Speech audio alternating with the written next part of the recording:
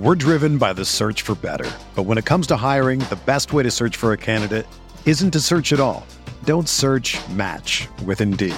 Indeed is your matching and hiring platform with over 350 million global monthly visitors, according to Indeed data, and a matching engine that helps you find quality candidates fast. Ditch the busy work. Use Indeed for scheduling, screening, and messaging so you can connect with candidates faster. Leveraging over 140 million qualifications and preferences every day, Indeed's matching engine is constantly learning from your preferences, so the more you use Indeed, the better it gets. Join more than 3.5 million businesses worldwide that use Indeed to hire great talent fast. And listeners of this show will get a $75 sponsored job credit to get your jobs more visibility at Indeed.com/Blue Wire. Just go to Indeed.com/Blue Wire right now and support our show by saying that you heard about Indeed on this podcast. That's Indeed.com/Blue Wire. Terms and conditions apply. Need to hire? You need Indeed.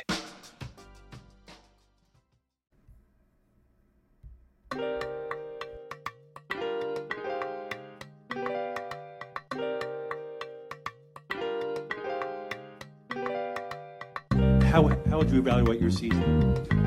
I think we ain't done But you personally? yet. I think we ain't done yet.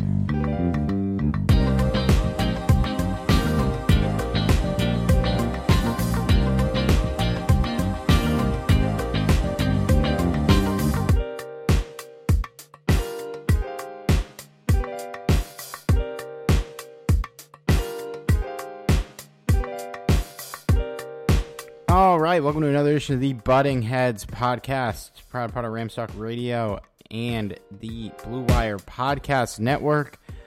I'm Steve Ribeiro here with Johnny Galvez. Johnny, it's been almost, I think, like 2 weeks to the day since our last podcast. How you been? I know you missed me, Steve. I know secretly deep down in that New Jersey and Connecticut, New York type of steviness in you, you missed me. Of course I did. I just asked Derek I just told Derek we're recording because we're late this week, and he's also recording. So you guys are going to be blessed with 2 podcasts right before the game. Johnny is sounding the alarms with his excitement. Yeah, I was just about to say that, even though we're a little bit late this week, there's no need to call the police on us.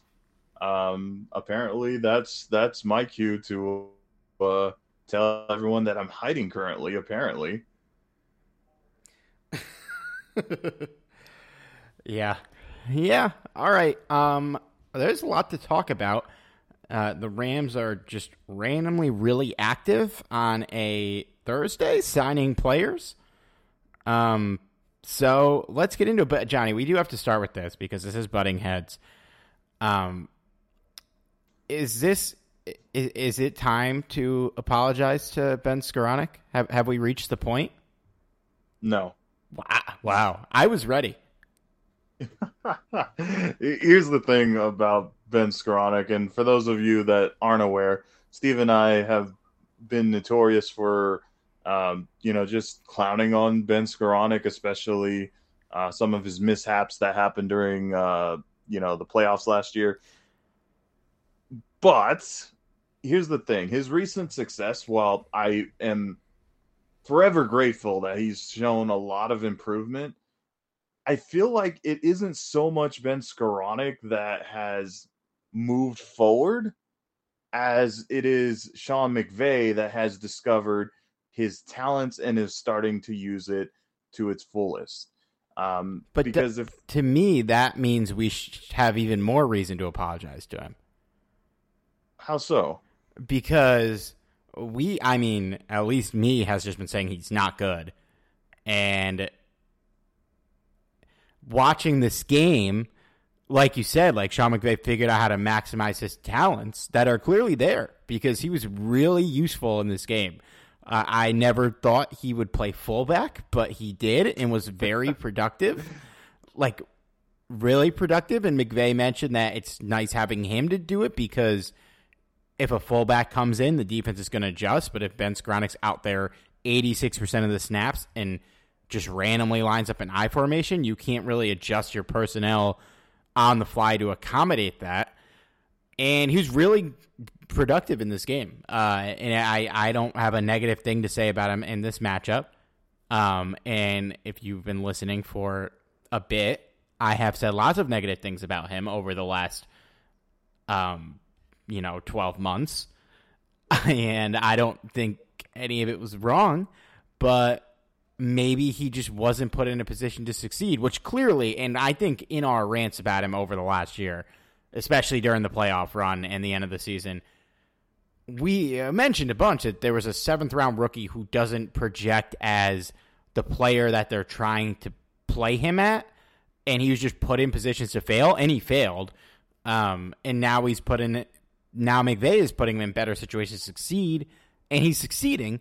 So I personally am at the doorstep. I think that I like him. I think he's a useful part of the team in 2022. I can't believe I'm saying it.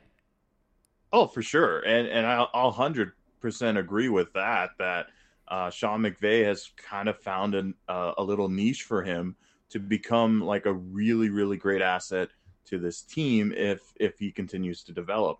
But I think this is more of a thank you to Sean McVay than it is to an apology to Ben Skoranek, because, again, I go back and I say, I mean, if you think about this, I don't know many coaches would have found a use for Ben Skoranek.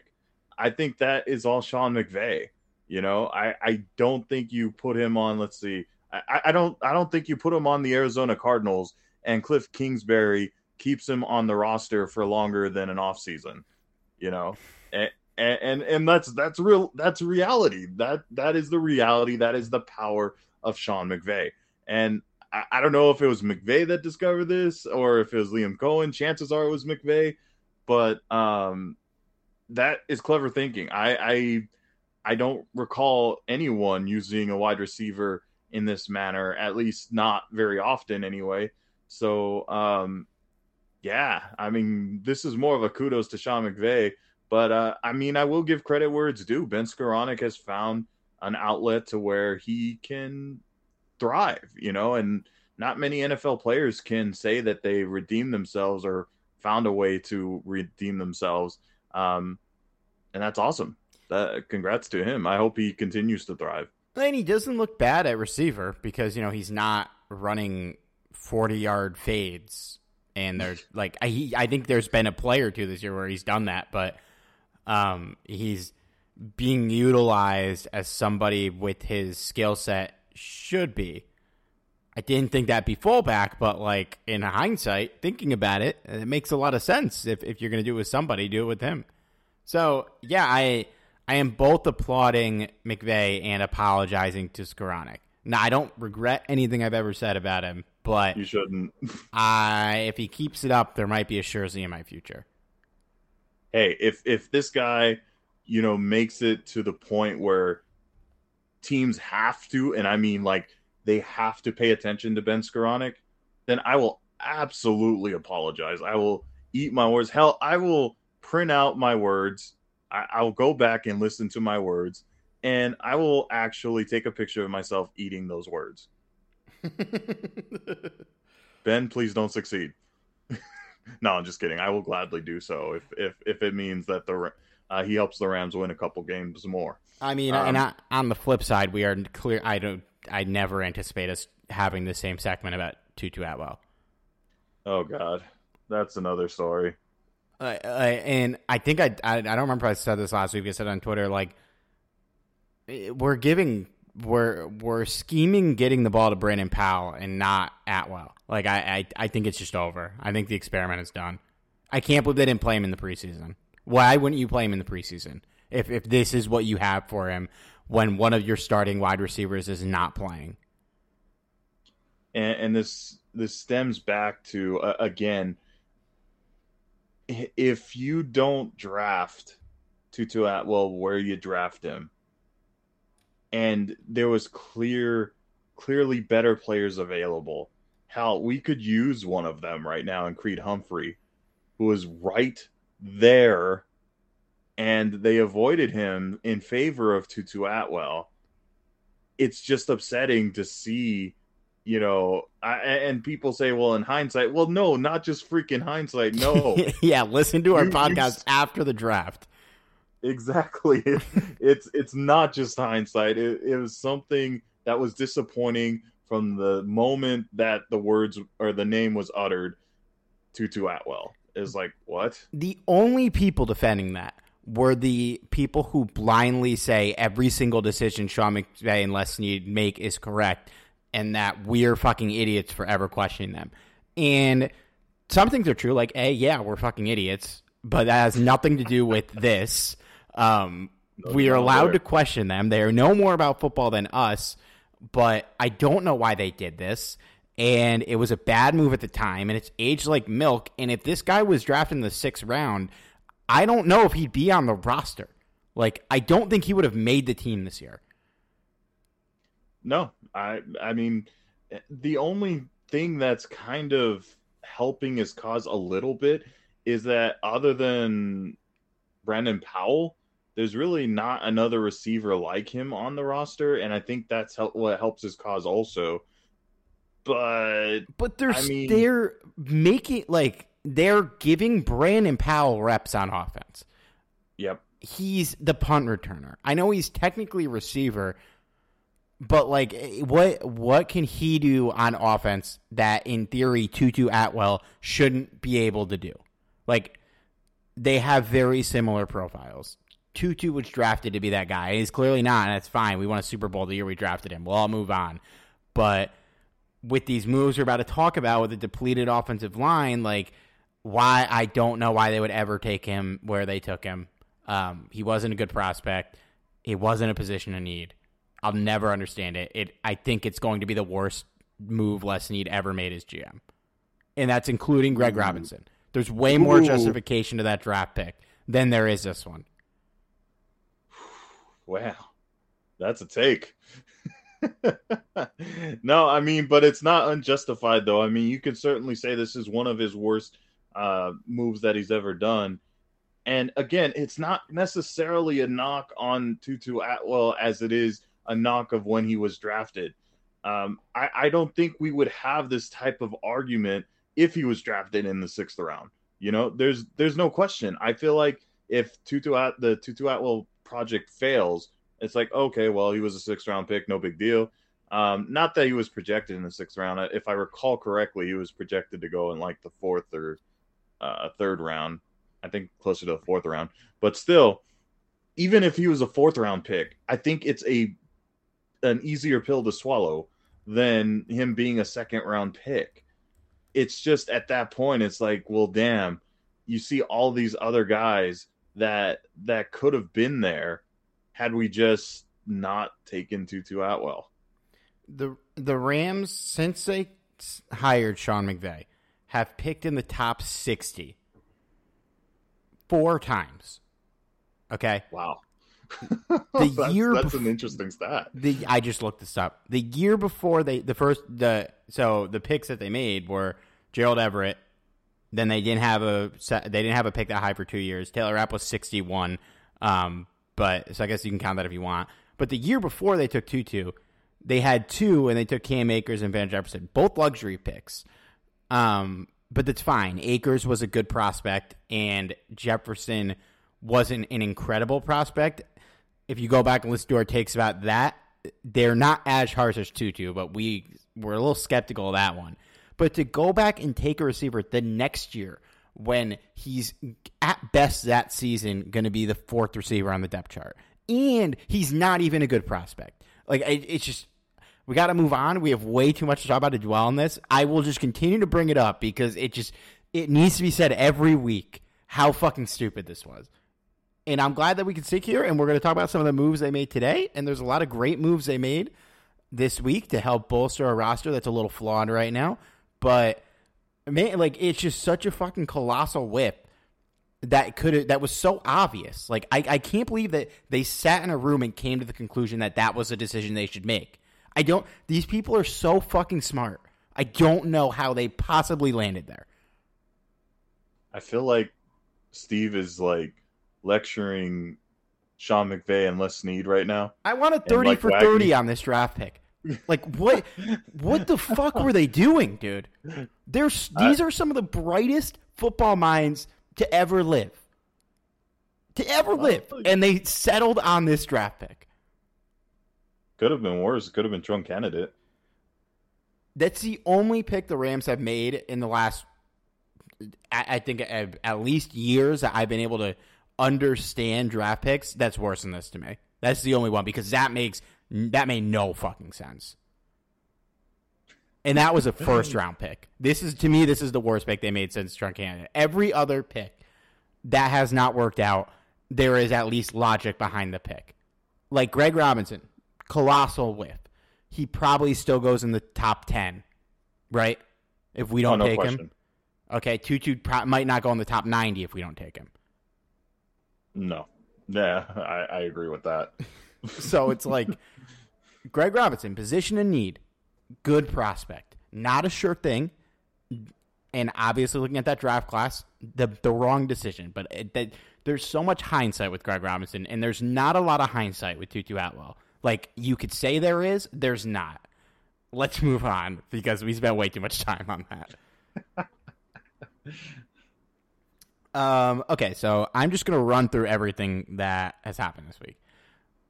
Before we get to the players that the Rams have signed, let's talk about a lot of the reasons they've had to make some moves. They had a couple injuries this week. Troy Hill and Tremaine Anchrum both left Sunday's game pretty early, and they're unfortunately both heading to the IR. Obviously, Tremaine Anchrum is playing because Brian Allen has been missing some time. He's not on the IR, right? Because I saw him on the injury report today. He's probably not going to play this week, but Anchrum?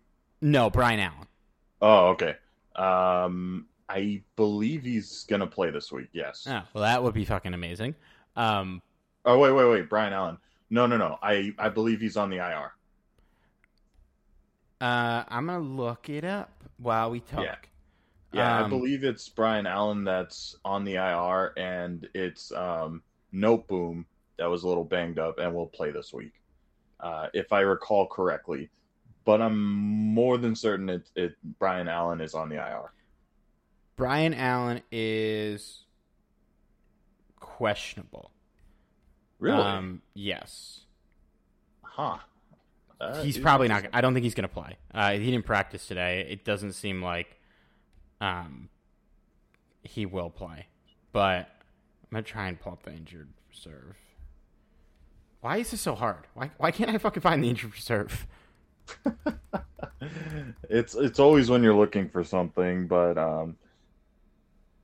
I feel like while Steve's looking for that, I have to mention this because we're probably gonna bring this up anyway, but I gotta feel bad for Tremaine Anchrum. You know, this guy has been basically a dedicated backup his entire career, mainly because he's undersized. And, you know, this isn't a guy that, you know, he doesn't underperform or anything. It's just he has, you know, since he's undersized, he's not able to start compared to other, you know, guys of the, you know, I guess fortunate sized spectrum, I guess you could say. But anyway, he finally gets his opportunity to start. This is a guy that puts in a lot of work. There's a lot of respect for this guy. And 2 plays into the fucking game, and he gets injured, and not just injured for the game, but he's out for the entire year. I felt so bad when I heard about that, and I'm like, I'm just hoping this guy recovers successfully and comes back with a vengeance, because that fucking sucks. Heart goes out to him. Yeah, 2 plays. 2 plays. Yeah, that's fucking brutal. Wait, I'm sorry. I didn't hear what player you were referring to. Tremaine Anchrum. Yeah. Oh, he's done for the fucking year? The year. I'm like, how sad is that? Like, I really feel bad for him. I really genuinely do. because again, you couldn't ask for a better backup to get this opportunity, because this is a guy that works hard. He's out there all the time, and just because he's undersized, he doesn't really get that opportunity. Finally gets that call, 2 plays in, he's out for this year. It's fucking brutal, dude. It's fucking brutal. Joseph Noteboom played this week, correct? Yes. Dude, I can't believe how fucking difficult it is to find the injured reserve. We're driven by the search for better. But when it comes to hiring, the best way to search for a candidate isn't to search at all. Don't search, match with Indeed. Indeed is your matching and hiring platform with over 350 million global monthly visitors, according to Indeed data, and a matching engine that helps you find quality candidates fast. Ditch the busy work. Use Indeed for scheduling, screening, and messaging so you can connect with candidates faster. Leveraging over 140 million qualifications and preferences every day, Indeed's matching engine is constantly learning from your preferences, so the more you use Indeed, the better it gets. Join more than 3.5 million businesses worldwide that use Indeed to hire great talent fast. And listeners of this show will get a $75 sponsored job credit to get your jobs more visibility at Indeed.com/Blue Wire. Just go to Indeed.com/Blue Wire right now and support our show by saying that you heard about Indeed on this podcast. That's Indeed.com/Blue Wire. Terms and conditions apply. Need to hire? You need Indeed. There's so many names to that list now. It's like, wow. Yeah, okay, so Ankrum done for the year. Troy Hill also placed on the IR. I don't think he's done for the year, but we don't have a timetable. Not good losses, obviously. I will say, though, the offensive line looked okay in this game. Yeah. Like, they were fine. Given all the injuries, fine is great. Like, given everything, every aspect going into this game, if you're passable, I'm not going to sit here and drag them. And so, credit to Alaric Jackson, who stepped in and played fine, right? I thought he did really well, actually, considering he was playing out of position also. Yeah, totally. Okay, I finally found the IR. I had to go to Wikipedia, dude. That's the only place I could find this. Like, how is it not on any of these other websites? So, Noteboom or Allen not on the IR. They're both not on the IR. So, okay, that's good news. Yeah, Allen will probably be back at some point. But, yeah, I think as crazy as it is, well, I guess it's not crazy because it's thin. I'm way more concerned about what the Rams do after the Troy Hill injury, because truly, like, the difference between Tremaine Ankrum and Alaric Jackson shouldn't be that big to begin with. No. Right? Like, they're both in similar situations. They're reserve guys. I will say with Troy Hill, Kobe Durant played well, and he's injured also. Not on the IR, but not a guarantee to suit up this week. So if he doesn't play, it's going to be Robert Rochelle and Darian Kendrick. And so you got to hope that if Kobe Durant doesn't play, the reason Rochelle has slipped on the depth chart is because Durant's good and not because he's bad, because you're going to have to buy into Rochelle and David Long as starting cornerbacks if he doesn't play. And if Durant plays, it's still pretty concerning. But it was at least encouraging that he had a good game against Atlanta. And Arizona's got a lot of good pass catchers. I don't know, though. Like, it's not, in theory, they have a good passing game, and they just, like, don't right now. So it's not the worst game to be heading into with these issues. No, not really, but it's tough because that means we're going to get more of a dose of David Long, who kind of has reverted back to the David Long that we remember in the first part of the 2021 season and not the second part of the 2021 season. So I'm still hoping and praying that it's just David Long, rusty, because he was kept out of the preseason. But, man, he's had a rough past 2 games against the Bills and the Falcons. Yes. And the Falcons have awful receivers. Like Kadarius Hodge was making plays in the clutch. Yes, he was. It's the good news is like watching Jalen Ramsey just bitch Bryan Edwards at the end of the game felt like watching the NBA players in Space Jam at the end of the movies getting their skills back. He's back. I can at least have confidence in Jalen again, and the secondary will come and go with him. And we have 3 fairly productive safeties, at least in practice. Jordan Fuller played a little more this week. I'm sure if Hill's obviously missed in the game, so I think they'll probably continue to utilize the 3 of them a lot, whether or not Kobe Durant plays. Yeah.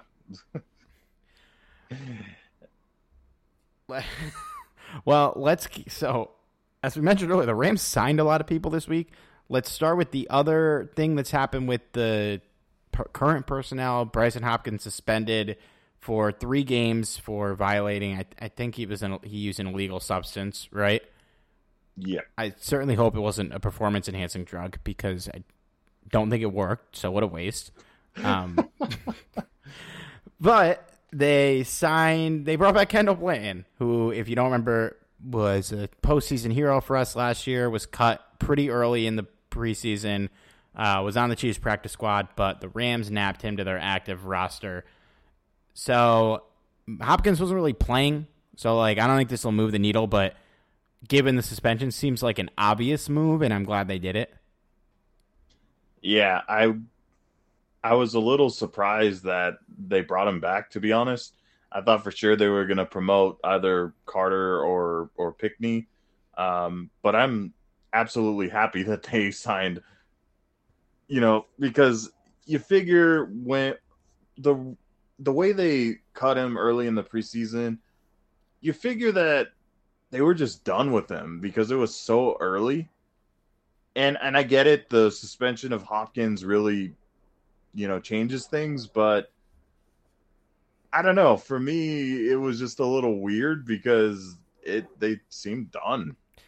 I think given the decision to bring him back, to me it feels kind of clear now. Obviously, I wouldn't have said this 3 weeks ago that they probably just think Kendall Blanton is who he is right now. Like this current version of Kendall Blanton is the player he's hit his peak. There's not a lot of potential to grow, and so they don't really need to have that guy in their practice squad because they want to, grow these other players. And if Blanton wasn't available, I don't think they would have lost a lot of sleep. But I think the fact that he was and they needed a backup for Tyler Higbee, you're going to feel more comfortable getting him than bringing up one of these guys in their practice squad. It's what it feels like to me. And I'm certainly more comfortable with it. So I think a much more surprising player coming back, the Rams added Malcolm Brown to their practice squad. Former Rams running back. He hasn't been on the team in, when was this, last year, 2020? Was he here in 2020? Yeah, I believe so. 29 years old still. Yeah, he was here till 2020. Spent 2021 with the Dolphins. Had a cup of coffee with the Saints this preseason, and now he's on our practice squad. They also cut Trey Ragas making this move. I like this one. I think it's fine. I think it's I would feel much better giving Malcolm Brown carries than any other running back on the roster not named Darrell Henderson and Cam Akers. And to be honest, I wouldn't feel that much worse about giving him carries than Cam Akers. But I'm happy that they brought in another vet just in case our glass bones and paper skin running back duo gets hurt. Yeah, I was all for this move. I think it's nice to have a familiar face rather than just signing anyone off free agency or an undrafted free agent or something like that. Because clearly if the Rams need to dip into their reserves, your only other option other than Ragas was Jake Funk. And I'm not gonna lie, man. I'd rather see him on the special teams than not carrying the football. Agreed. Kieran Williams is hurt. By the way, I saw a lot of people saying this on Twitter, and I don't think it's true. Do you think if Kieran Williams didn't get hurt in that game, week 1, that Cam Akers wouldn't have touched the ball? No. I don't agree with that either. I do think that Sean McVay does have a plan for Williams. It's just I don't think I feel like at this point a lot of people have overhyped him to the point where they're going to be disappointed when he actually is healthy enough to play, because in essence he's just a rookie. He's a rookie that's playing behind two very capable backs. At least Cam Akers used to be capable, and now Malcolm Brown. So, yeah, it's going to be a tall hill for him to climb. Let's put it that way. Let's talk about Akers quick before we move on to the next guy, because we're talking about it. Clearly played better this week. I will give him some props. He had a really good pass protection grade on Pro Football Focus, albeit not on a lot of pass protection reps.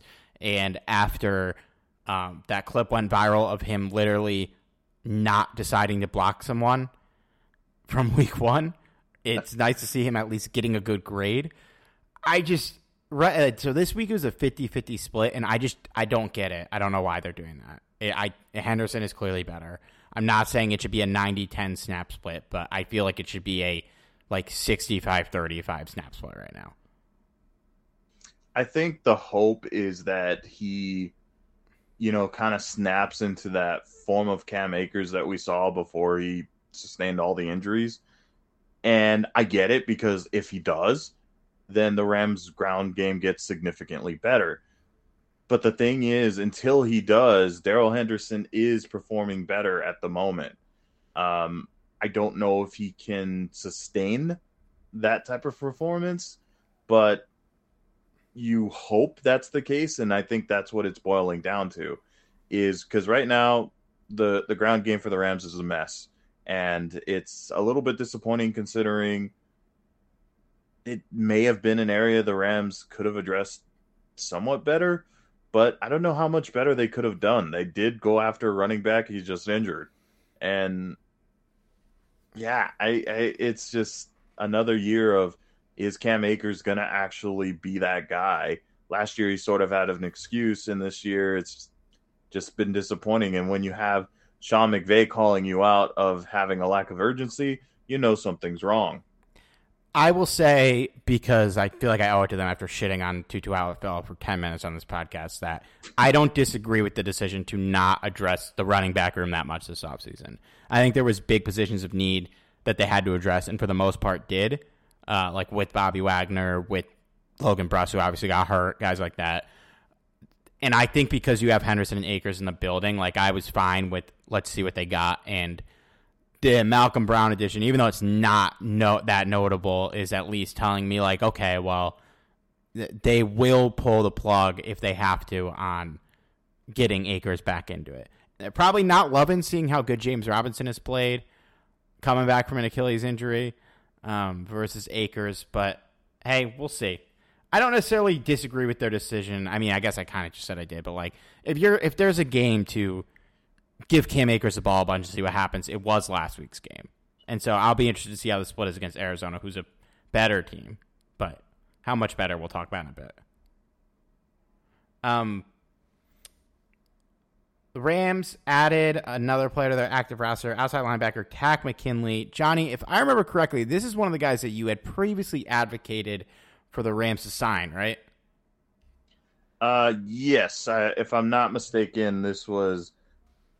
I don't remember if it was last year or the year before, but he was cut off the Falcons roster after kind of having a bust season there, and really it was kind of the thought process of, since the Rams have been notorious of resurrecting careers, why not give Takk a shot since he was so young? But I'm not gonna lie, I have my doubts now considering how many teams he's bounced off of and just not really been successful at all, which kind of hurts me a little bit because he's a former Bruin. But hey, he's on the Rams now, and if anyone can resurrect his career, it is the Rams with Raheem Morris and Sean McVay. So If nothing else, they cut him too. What's there to lose? Yeah, it's like if there's a guy on the garbage heap that you can actually get yourself excited about, I am here for it. I think he played under Raheem Morris in Atlanta, right? Yes, I believe so. It seems like based on the quotes that they put out, like Raheem Morris said, he's a guy who can help us in the pass rush, and he's a guy who I think deserves a second chance and hopefully can come in and really do some good things for us. So he probably advocated for it, this signing happening. They said they signed him in the wake of Leonard Floyd's injury. Leonard Floyd is hurt too?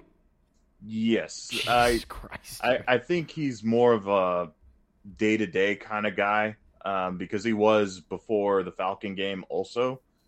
So maybe this is kind of an addition just in case, Leonard Floyd needs a little bit more rest or needs to take a few plays off because of his injury. But yeah, like I said, I'm all for, the signing of Tack. Worst comes to worst, you cut the guy. It's really little risk, and potential high reward if they're able to tap into his potential. Yeah, low risk. Yeah, could be high reward. Medium reward, maybe more realistic, but that's great. I would take medium reward right now. Oh, yeah. Some moves on the offensive line. They signed former safety center. Wow, what the fuck did I even just say? Safety center.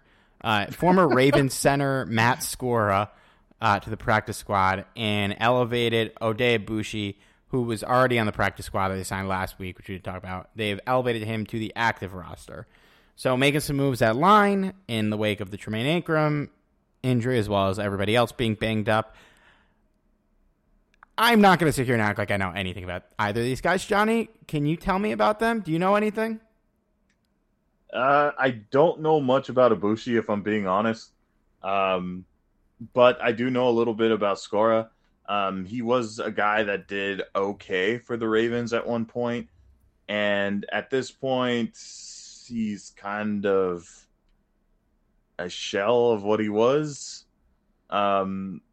which I guess isn't terrible considering that the Rams really don't have a true backup center. When you have guys like, Coleman Shelton, who's supposed to be, your starting guard, and now as Brian Allen's injured, you have to shift center. That's not a good sign. So I'm all for signing him if they feel like he can be a decent backup. It's going to take a little bit anyway for him to actually get familiarized with this offense. Again, it's important to remember with especially offensive linemen, it's not like you can be like, okay, play football. This is literally one of the most important positions in football, and it's going to take some time for him to adjust. And here's hoping he can acclimate himself to this, type of offense to be at least, a presence, just in case Brian Allen gets injured again. Yeah, I am absolutely fine with adding a veteran who has played in the NFL in meaningful games because, the depth guys in the Rams have not. And so I'm happy about it. I don't know much to add on it. I think, they're addressing the right positions with these moves. Oday Abushi has played in the NFL since 2013. And so... Wow. So to have flowed, I don't know how productive he's been at other stops. Started 4 games for the Chargers last season. But to have floated around for that long, you have to be okay. Especially considering that he was never really that notable. I think that I am okay with the play. He started 47 games apparently, so we're coming to this really uneducated, but we're learning. I will say this though, you got to take what Sean McVay said in his, I guess answering the question about Abushi with a grain of salt. This guy sounded really excited about having him. And while, yes, I agree, having a guy with, experience out there For availability, I guess that's great. But man, to hear Sean McVay talk about him, you'd think that the Rams just came across like a prized free agent or something. He's so good at coach speak, man. Oh, big time. And kudos to him, because at least you can psych yourself up about that. And maybe he truly believes that Ibushi will be the answer to our problems. I would believe McVay over myself any day. So, but yeah, take it for a grain of salt. We'll see. I mean, getting two guys that have real NFL experience to me is a huge win, because I think that's one of the things we've been complaining about with the offensive line depth going into the season, is that the only guy that wasn't, I mean, even the starters, like with Coleman Shelton in there, your guys behind them, the only guy who has any real NFL experience is Bobby Evans, and it's bad experience. It's experience I don't want to see again. Still on the roster, though. He's still hanging in there. They also signed cornerback Sean Jolly, who was I think an undrafted free agent on the Browns practice squad. I don't know anything about him, but they are adding to the cornerback room, given the Troy Hill situation we just discussed. That, I have to admit, this is not exactly what you want to talk about. 2 games into the season, all these injuries. Remember when, like 3 podcasts ago, we said how excited we were that we didn't have to talk about fake NFL players anymore? Oh, man. Here we are doing 20 minutes on it. Next thing you're going to do is tell me about Cody Sensabaugh. And that guy got a bag to come in and be bad and get cut after like 4 games. Why can't it be Cody Sensabaugh? Did I miss anything in terms of things that have happened this week? No, I think you hit just about everything in terms of transactions. Yeah, I think that's about it. All right. Well, I know Derek's got a pod coming out, so we don't need to get too deep into the Cardinals preview. But let's talk about it a little bit. So the Cardinals are 1-1. They opened the season. They got the absolute ever-loving shit kicked out of them by the Chiefs. It's the Chiefs. We got our ass kicked week 1, too. Week 2, kind of have an opposite scenario as us. They have a nice comeback win against the Raiders, who I'm also not convinced are good. I think we can agree that the Cardinals are better than the Falcons, correct? Oh, yeah. Do we think the Cardinals are good? No. No, me neither. I think they're bad. Maybe not like bad, but like not good. Yeah, I don't think there's, at least without DeAndre Hopkins even, like I just don't think they're that great. They're a decent bunch, a team that may have a chance to squeak their way into the playoffs, but it wouldn't surprise me if they miss it too. I don't think they're making the playoffs. We'll see. In week 2, Kyler Murray threw the ball almost 50 times. He completed 31 passes, 277 yards, threw a touchdown, threw an interception. I think he ran for a score too. You saw a lot of what Kyler does well and what Kyler does bad in their like 20-play drive to end to either tie or win the game. I don't remember which one it was, but they had like 8 plays in the red zone. Oh my God, I forgot the game ended on a fumble return. Yep. What a fucking Jesus Christ, man. Okay, so on their drive to tie the game, they had in the red zone, they had 9 plays. Which is just wild. Yeah, it was a very interesting game, and I have to say it was just beautiful, beautiful karma for all the Raider fans that were clowning on me when the Rams were struggling with the Falcons late in the game, and then seeing like the roles reverse there, the Cardinals come back, start whooping their ass, and ended up losing the game. It was poetic karma, even though the Falcons suck. Yeah, they didn't hold on. A game where they were up 20-0 at halftime and lost. So good for you, Oakland. Or Las Vegas. Oakland. It'll always be Oakland to me. Whether you're a world-class athlete or a podcaster like me, we all understand the importance of mental and physical well-being and proper recovery for top-notch performance. That's why I'm excited that Unified Healing is sponsoring this podcast. Unified Healing is a new and super innovative global network of wellness centers powered by Energy Enhancement System, or EE System. If you haven't heard of the EE System, you'll want to listen up. This technology promotes wellness, deep relaxation, purification, and rejuvenation. At hundreds of locations across the globe, access to a center is easy and affordable. Interested in experiencing the EE System technology for yourself? Go to unifiedhealing.com/bluewire to learn more and find a center near you. That's unifydhealing.com/bluewire. No material or testimonials on the Unified Healing website are intended to be viewed as medical advice or a substitute for professional medical advice, diagnosis, or treatment. Always seek the advice of your physician or other qualified healthcare provider with any questions you may have regarding a medical condition or treatment and before undertaking a new healthcare regimen, including EE System.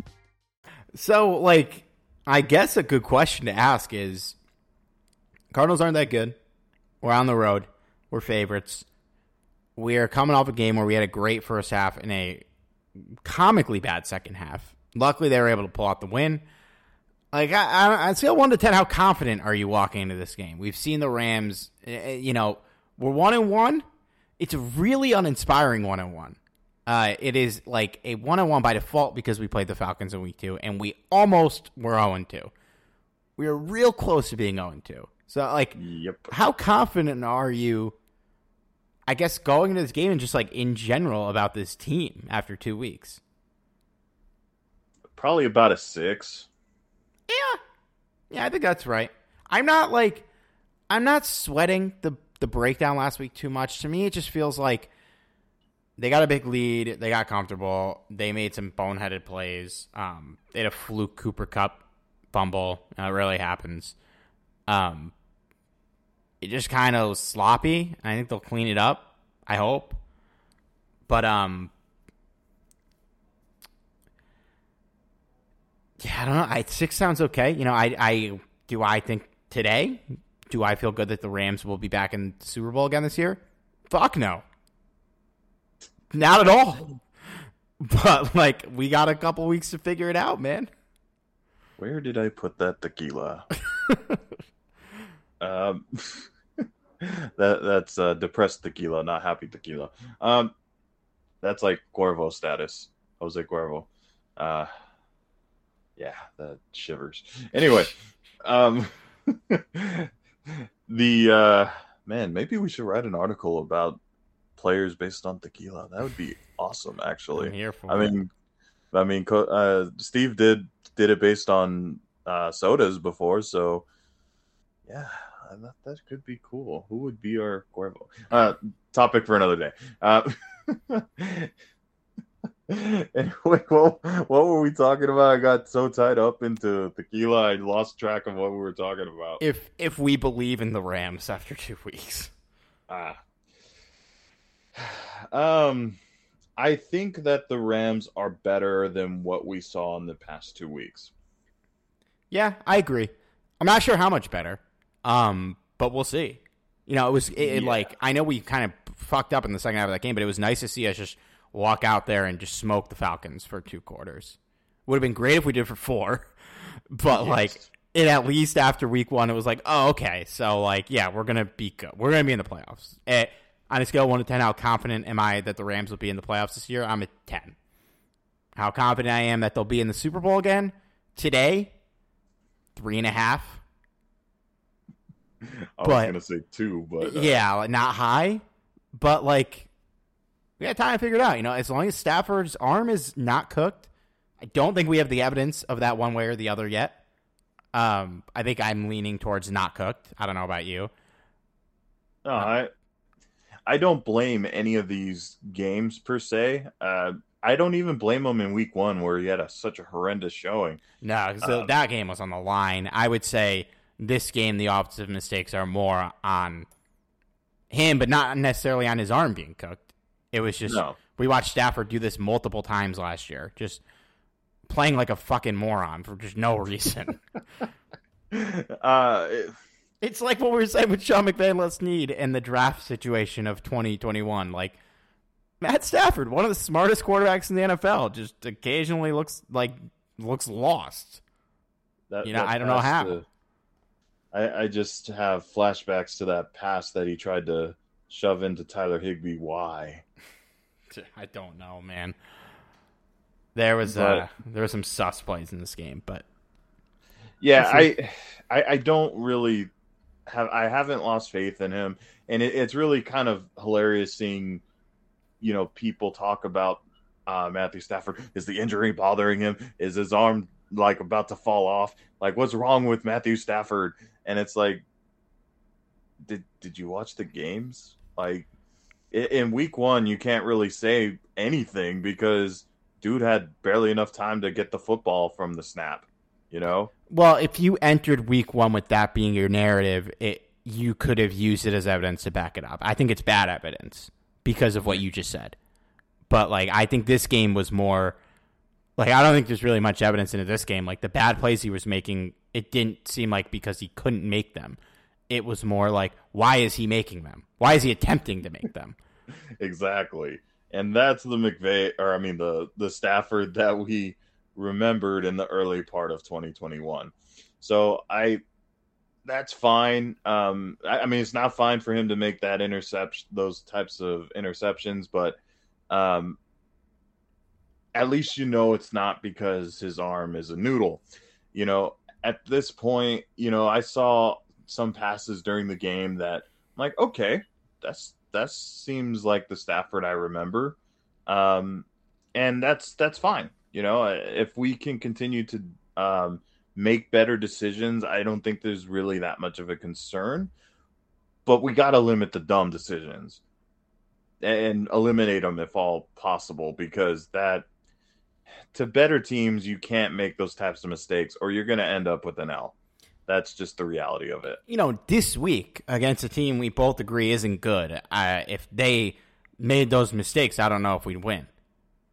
Nope. Although, to be fair, we did do this in the playoffs last year and still won the game. Yeah. But, I guess. Talk about the Cardinals a little bit more. James Conner might not play in this game. It seems pretty unlikely that he will play in this game. So the running back room behind him is awful. Can you name their leading receiver this year? Well, it's not Moore. It's definitely not Green. It is not Green. I think it's 29 yards. I can't name him. The correct guess, that's not the right answer, would have been Hollywood Brown. The answer is Greg Dortch, who has 118 yards in 2 games. Hey, scope out the former Ram. Correct. Oh my God, I forgot he's played for the Rams. Yeah, on the practice squad. You're right. So this is a team that, when healthy, when they have DeAndre Hopkins back, when they have James Conner out there, is loaded on offense. But if Hopkins obviously not playing, and if Conner doesn't play, you're working with Marquise Brown, Zach Ertz, Greg Dortch, AJ Green, Eno Benjamin. So, the Rams should win this game. I picking them 30-20. It shouldn't be a problem. And, it's funny, Johnny, I think it was a couple pods ago I said, maybe it was after week 1, I was like, the stretch of games where they play Arizona, and then who do we play next week? San Francisco, and then the Cowboys is really going to give us a taste of who this team actually is. I don't think that's true anymore. Because the Cardinals don't look great. Although the 49ers, hate to say it, probably better than they were a week ago. And the Cowboys are nothing. They're a big fat nothing burger. So, in knowing the Rams, with our track record, I hope it's not true. Wouldn't shock me if we get blown out by the Niners because it's just what we do. So, good chance we're 3-2 after 5 weeks. Hopefully we're 4-1. But, yeah, I don't know. I don't know when I'll be ready to make a call about how I actually feel about this team. We still need to see some stuff. Yeah, it is hard to pinpoint what exactly the Rams have in this team. And part of it is the uncertainty about, certain positions, but moving forward, they definitely need to gel a lot better, because if we can get the team that we saw against the Falcons in the first half, the Rams will be golden. If we get the team that we saw against the Falcons in the second half, the Rams are screwed. I'm not even sure if the Rams could even make the playoffs if they play like that for the rest of the year. If they don't head in the bye week 4-2, like if we go 2-2 in these next 4 games, I will be really concerned. Like you can't lose more than one of these. Cardinals, 49ers, Cowboys, Panthers. You want to lose to 49ers? I mean, sure. We do it all the fucking time. I hope we don't. I hope we head in that bye week 5-1. The Niners, I think they're a better team with Jimmy Garoppolo than Trey Lance, but their ceiling is capped because, we know exactly who Jimmy Garoppolo is. We don't know who Trey Lance is yet. But I will say, beating the Seahawks doesn't mean shit. They play Denver this week. Denver, by the way, Johnny, I'm taking my fucking victory lap on Denver, dude. I said on the schedule preview that I didn't think they were that good. They fucking suck, dude. They are bad. They are not good. That is true. You did call that. And to be honest, I was one of the people that bought into the Broncos. And it was mainly not so much Russell Wilson that people, overhyped about, because if anything, we should be more aware of what type of player Russell Wilson is. I think he's still talented, but I don't think he's the same Russell Wilson, the MVP Russell Wilson that we know. I think he's past that. But what I thought was you put him on a team that has a decent offense. You have your Jerry Jeudy. You have your Sutton out there. Man, don't undersell, dude. They're loaded. That offense is loaded. Exactly. So my thoughts, you add in Wilson, who clearly the Broncos needed a better quarterback. And I'm thinking this might be a better team. What the hell happened last year? What am I missing here? What? So on paper, they should have improved. So you can chalk up the loss to Seattle in week 1 to, former team. That team's going to be motivated as hell. Pete Carroll's going to be motivated as hell. He always gets his guys to play. They lose. Okay. Maybe it's just a fluke. Like, that happens. That's a game that is surprising that they lost, but, like, when you think about it, it shouldn't be that surprising. I think it's worse in their week 2 victory over the Texans, that they scored 16 points, the same they scored against Seattle. And before the fourth quarter, they had 6 points. They were losing going into the fourth quarter. Russell Wilson goes 14 of 31 against one of the worst teams in the NFL. Like, that's an embarrassing win, dude. We've had games. I think we've talked about that.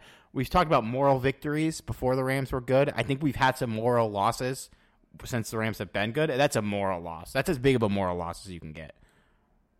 I actually forgot about this, and I'm glad that you brought it up, Steve.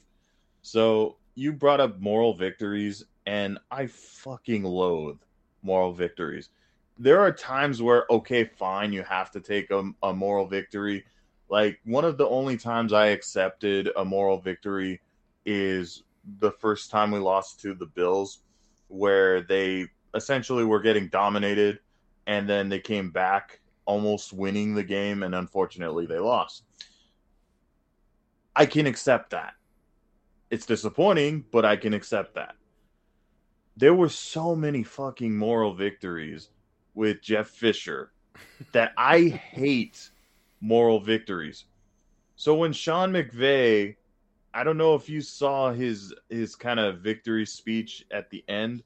He did a moral victory where he's like, I know you guys know how hard it is to get a victory in the NFL? I'm like, no, fucking no. Well, but no. they won though. They won. So I don't give a shit. It was a That win. I don't give a damn. It might as well have been a loss, to be honest. It was the Atlanta Falcons. If we're talking the Buffalo Bills, okay, fine. I'll take that. You know, they almost come back and win. Okay, I'm with you there. So we're talking about the Atlanta Falcons. You know, this is one of the worst teams in the NFL. Honestly, it's on the same par as, you know, the Broncos barely winning the Texans. It's really on the same par when you think about it. I don't think it is, because they blew them out in the first half and they just kind of threw it away. Like, you at least can go, okay, we did a bunch of dumb shit in the second half and almost lost the game. Like, when you scrape by to score 16 points against Houston, I think it's a lot worse. I don't know, Steve. That sounds like some 7-9 bullshit to me. Well, no. Our game, I wouldn't totally call it a moral loss, but it's certainly not a win you should feel good about. This is a straight up moral L for the Denver, because you're 2 games with Russell Wilson, a Hall of Famer, you bring in to play quarterback for your team, and you haven't scored over 16 points, and you haven't played a good team either. And they play the 49ers this week, and so, like, if they have a good game against 49ers, none of this shit we've talked about for the last 5 minutes matters. But it's looking great so far. I hope I'm overreacting a little bit. No, I don't think you're overreacting, because it was pretty embarrassing how the game played out. But it at least, like, I don't think there's a positive takeaway from the Denver game for them outside of the fact that they won. There's not a ton of positive takeaways for us from this Falcons game, but there are, like, things you could look at and point to and say, I'm happy, like, that went well. Just a handful that didn't. I have to say, for the most part, while I may not have always agreed with Sean McVay's thinking, I have to say this was the first time I can outright say it kind of pissed me off listening to him during that victory speech. It really did. Because I'm like, man, I don't want to listen to this kind of shit. I don't want him to go out there and say, you guys sucked or anything like that. But at the same time, I'm not going to sit here and say, you know, it's hard to get a win in the NFL. Well, no fucking shit. But you're supposed to. The idea is to repeat, not to, okay, do a good job. No, you want to repeat, and I'm sure he's that's what he's allotting to. But it was still disappointing to hear that. I don't know. It just triggered me a little bit. Brought me back to darker times. Yeah. I'm more in the middle, because, you know, they did they closed out the game. You know, they shouldn't have been in a position to have to close out the game, but they ended it on a high note. You know, like, if this game, this is a stupid fucking thing to say. Like, if the game ended on an onside kick that we recovered, you feel a lot worse about it than you do when the game ends on Jalen Ramsey making a big play. It's pretty fucking embarrassing and bad, and you're going to have to shit on your players in film the next day. But you gotta come out and, like, you can't walk in there and berate your players after the win. Because, like, yeah, I'm sure the film session on Monday or Tuesday, whenever they did it, was not good. I would hope it wasn't good. You picking the Rams to beat the Cardinals? Oh, yeah, absolutely. At the end of the day, it's still Cliff Kingsbury coaching.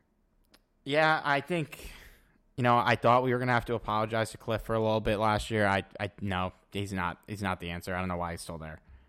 I'm actually surprised he's still there based off of last year, but you got so much invested in your quarterback.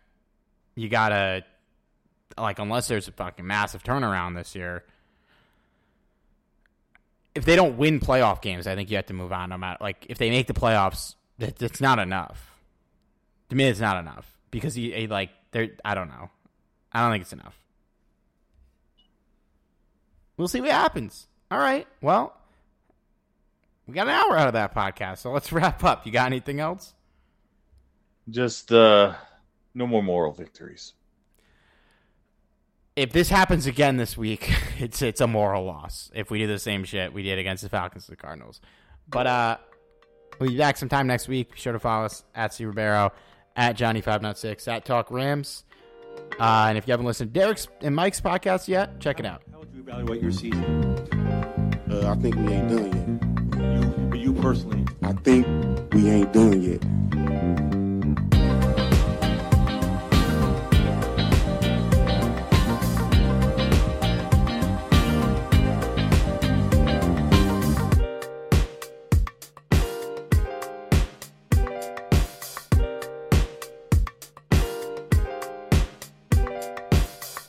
Mother's Day is almost here, and you can get her the most beautiful time-tested gift around. A watch she can wear every day from Movement.